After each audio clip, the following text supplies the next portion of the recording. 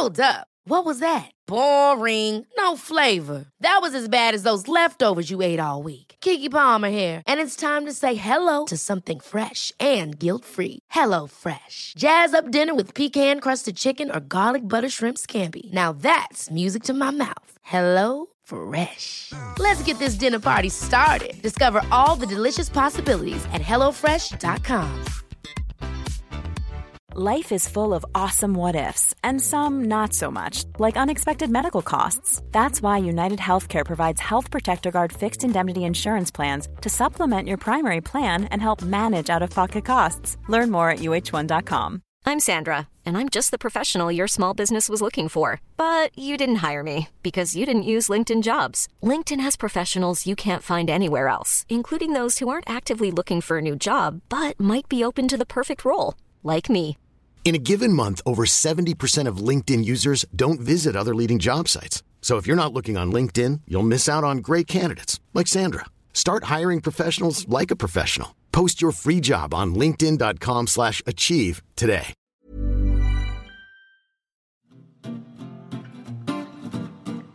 It's mentally yours from Ellen and Yvette. A focus on your mental health you surely won't regret. It's mentally yours. Mentally yours. Mentally yours. Hi everyone, and welcome to Mentally Yours, Metro.co.uk's mental health podcast. I'm Yvette, and we're doing things a bit differently at the moment because of the epidemic. Today I'm chatting to Professor Mike Holmes. He's the Vice Chairman of the Royal College of General Practitioners. We're going to be finding out about how GPs are coping at the moment and how the health service might be affected after the epidemic.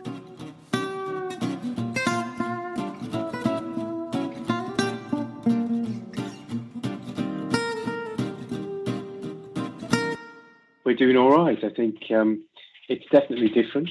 General practice is evolved, changed rapidly. We're asking patients to access us in a different way using technology in a much more overt way. But, I think despite the fact that there has been the changes and workload's gone up, I think morale's still quite good, certainly where I work. That's good to hear.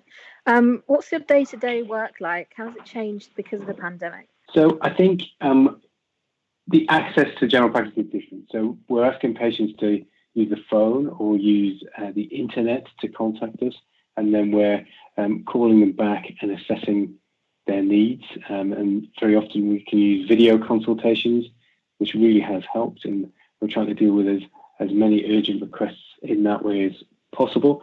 We're using 111 more for patients who think they might have coronavirus type symptoms, but we've also got the ability to see people both in an urgent way and also for routine problems.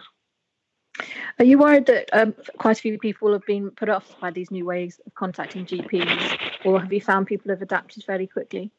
In the beginning, I think people, the public were fantastic. They had an amazing response, and they were using the services really appropriately and trying to keep away, actually. I think we have noticed that there was a reduction in urgent care activity. At one point, I think we were probably seeing a 25 or 30% reduction in the amount of calls we were getting.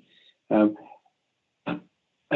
time has become a slight worry. We're seeing fewer people being admitted to hospital for non-COVID related issues. We're seeing the number of referrals into secondary care into hospital services has reduced. So, for example, the 2-week wait referrals for potential cancer diagnoses seems to have gone down by as much as 50%. So we are worried that people have changed their behaviour and it's resulting in perhaps not presenting to general practice with problems they ordinarily would. What about people with mental health issues? Do you think people are still sort of hesitating and feeling that they shouldn't get in touch with their GP at the moment? Yes, I think there is an element of that. I was talking to some colleagues from IAPT and so that's the local psychological therapies service, and also from the local mental health trust, and they're telling me that referrals into their services have reduced And I think we were certainly seeing fewer patients presenting with mental health issues, which is, again, a bit of a worry because, what we suspect is that those problems are perhaps increasing due to the lockdown and due to the current situation. So we are trying to get a message out that general practice is open for business, and we really would like patients to contact us if they are struggling. Yeah, definitely, because I'm sure it's a really difficult time for lots of people. I think there's probably two issues, aren't there? People with long-term mental health issues finding things harder at the moment, but also perhaps people who might not have sort of had mental health issues before, dealing with a great deal of sort of anxiety and other issues. How are you finding yourself the things like the video calls and sort of telephone calls with patients? I mean, do you think it must be very difficult to sort of support people, especially with mental health issues, that way? It's certainly different, I think, and we're having to adapt to that and have to make the best of it. But to be honest, we are able to communicate, we are able to see patients, and whilst I accept it's not the same as being in the same room with them, that sort of human connection is definitely different. I think it's okay, and we're managing to have good conversations, and we do have the ability to see people if absolutely necessary. And of course, we have capacity to do that. We already sort of touched on how some people might be sort of hesitating about sort of going to the GP, even if they had sort of quite a serious issue. Are you worried that there might be some sort of possible sort of rush in terms of people going to the doctor after the pandemic is over?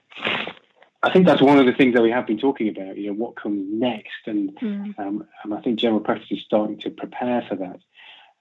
We want to avoid being overwhelmed, and we're starting to reach out to patients who we think might be at higher risk or in a situation where they might need our input. So we're doing that for many long-term conditions, and of course mental health is one of them. So we're thinking about, which patients with severe mental illness do we need to reach out to?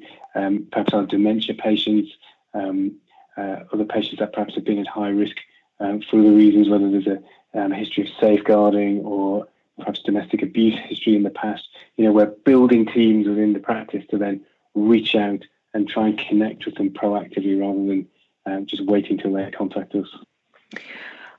What about GPs themselves? What kind of challenges are they facing to their own mental health? Because it must be quite a stressful time. I mean, it's a stressful time for all of us, but it must be particularly hard when you're sort of on the front line as you are.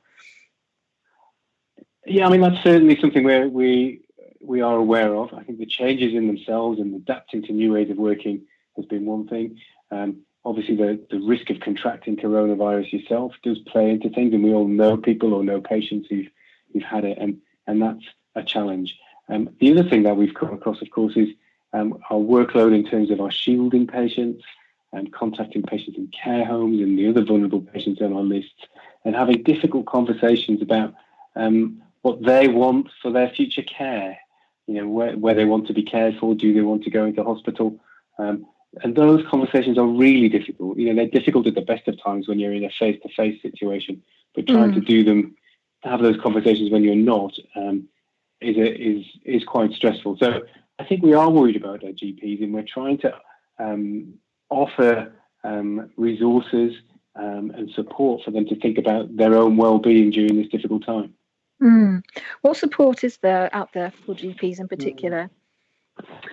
So I think the Royal College of GPs, the BNA, Royal College of Nursing, Health Education, all the major stakeholders of NHS England are starting to encourage doctors and other healthcare professionals just to think about themselves, focus on their lifestyle, to get things like their diet, their sleep, their exercise, make sure they've got good social connection, and trying to avoid unhealthy ways of de-stressing. That's really important. We're also giving advice around what they can do within their organisations, within their practices, to support each other. And again, I think that there's a lot of evidence that sort of support from your team has huge benefit. But we're also directing people to resources. So the NHS has a really good website, people.nhs.uk, where there's access to free apps that help with managing stress, with mindfulness, worry, anxiety, and sleep. And I think they've been really well used. And on top of that, there's a helpline. There's a helpline that's been run by the Samaritans. That's 7 days a week, and also a bereavement support line, which I think they're both getting really good uptake. And then last week we launched a specific service for everyone working in primary care called #LookingAfterYou2.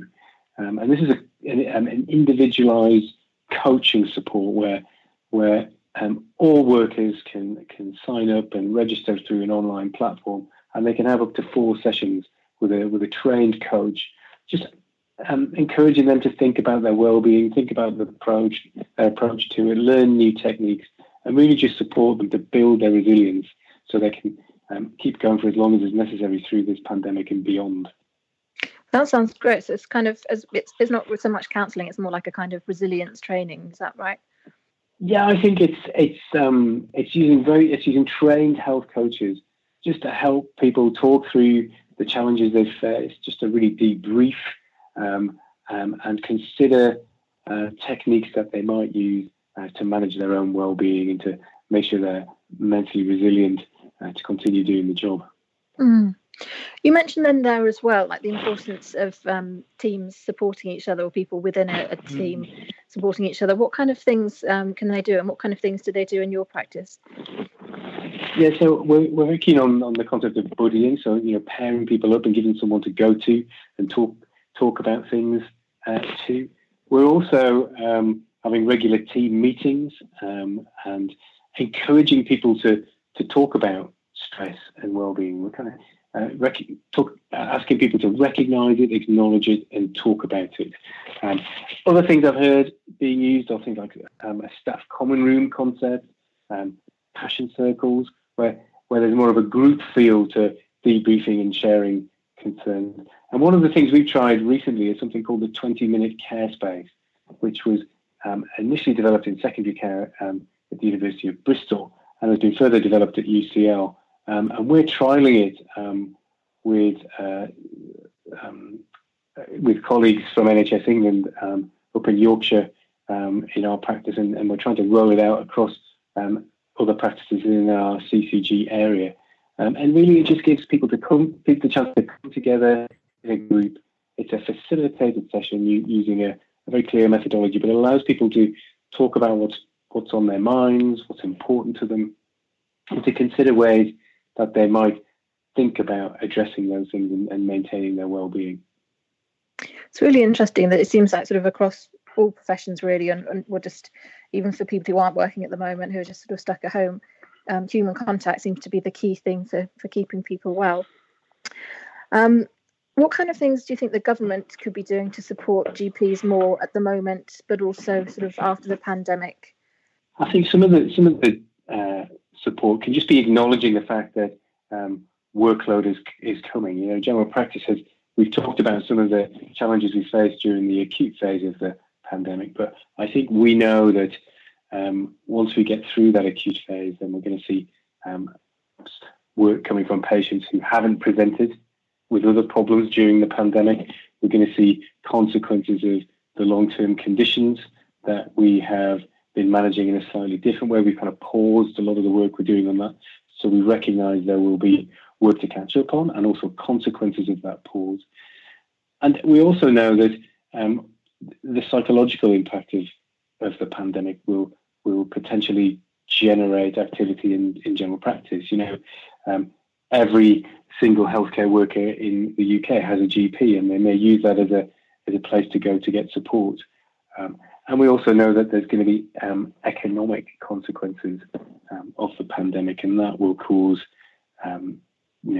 challenges, anxiety, mental health issues for the general public. And general practice is going to be part of that response to that issue.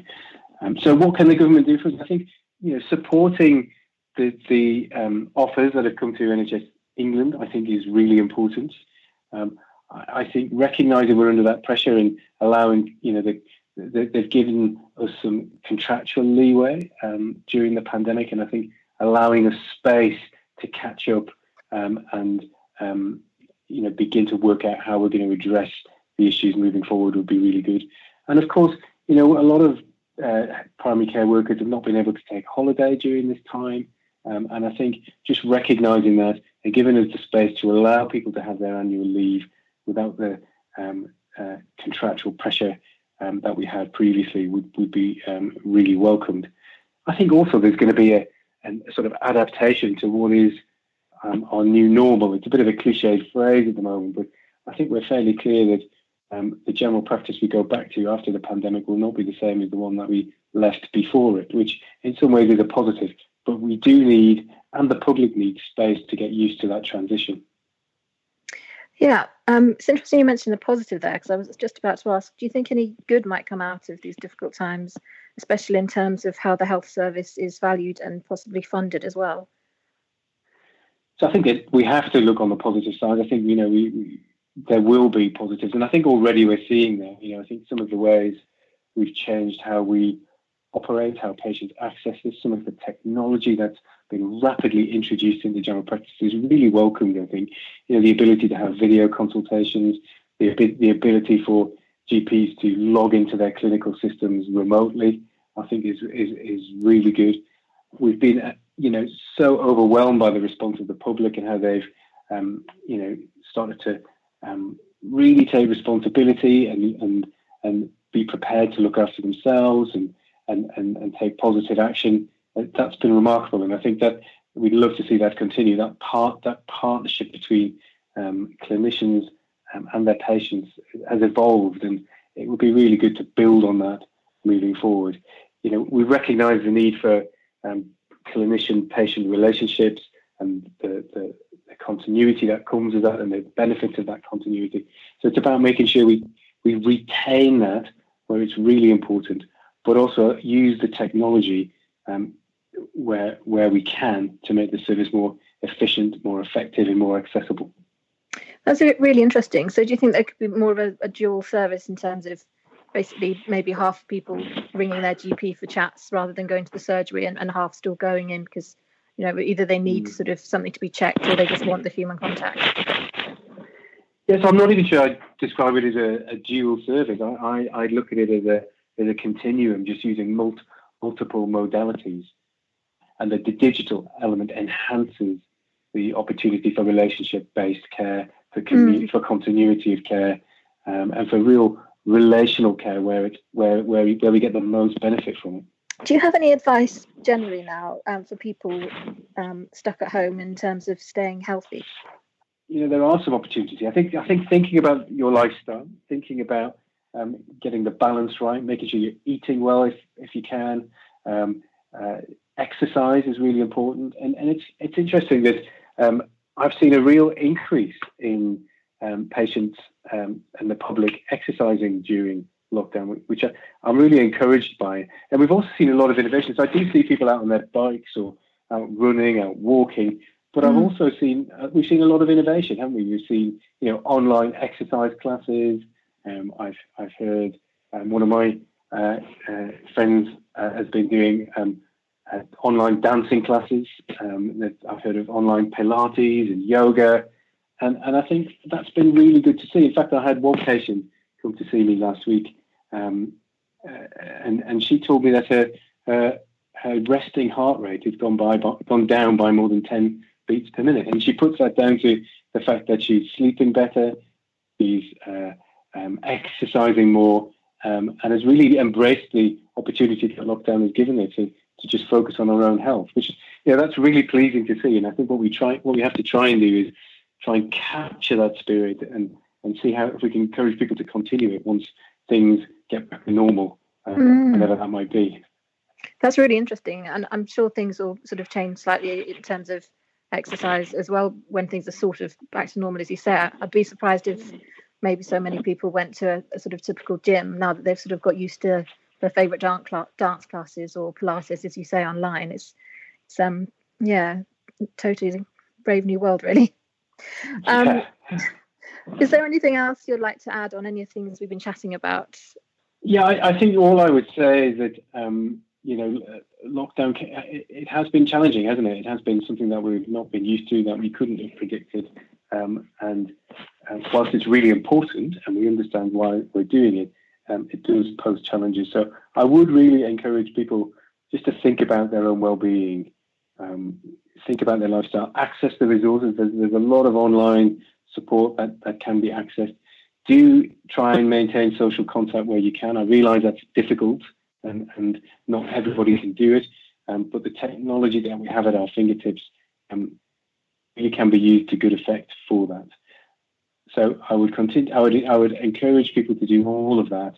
I think if you're not feeling right, if you do feel that your mental health isn't where you think it should be, then general practice is here for you. So please do get in touch. It will be by telephone or by email, by e-portal to begin with, but we can have conversations with you on the phone. We can use video consultations, and of course, if we think it will be beneficial for you, we will see you face to face. And now the secondary care services, the counselling services, the psychological therapy services are all starting to re-engage and get back up to full steam. So they're all there for you if you need them. So this is goodbye from Mentally Yours. So go away, enjoy your day, get on with all your chores from mentally yours. Mentally yours, mentally yours. If you've been affected by anything we've been chatting about today, please give the Samaritans a ring on 116 123. You can also email them. That address is joe@samaritans.org. You can also visit their website, which is samaritans.org.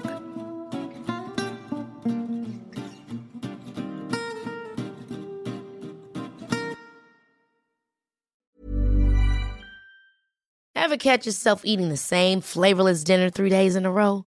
Dreaming of something better? Well, HelloFresh is your guilt-free dream come true, baby. It's me, Keke Palmer. Let's wake up those taste buds with hot, juicy pecan-crusted chicken or garlic butter shrimp scampi. Hello Fresh. Stop dreaming of all the delicious possibilities and dig in at HelloFresh.com. Let's get this dinner party started. Even when we're on a budget, we still deserve nice things. Quince is a place to scoop up stunning high-end goods for 50 to 80% less than similar brands. They have buttery soft cashmere sweaters starting at $50, luxurious Italian leather bags, and so much more. Plus, Quince only works with factories that use safe, ethical, and responsible manufacturing. Get the high-end goods you'll love without the high price tag with Quince. Go to quince.com/style for free shipping and 365-day returns.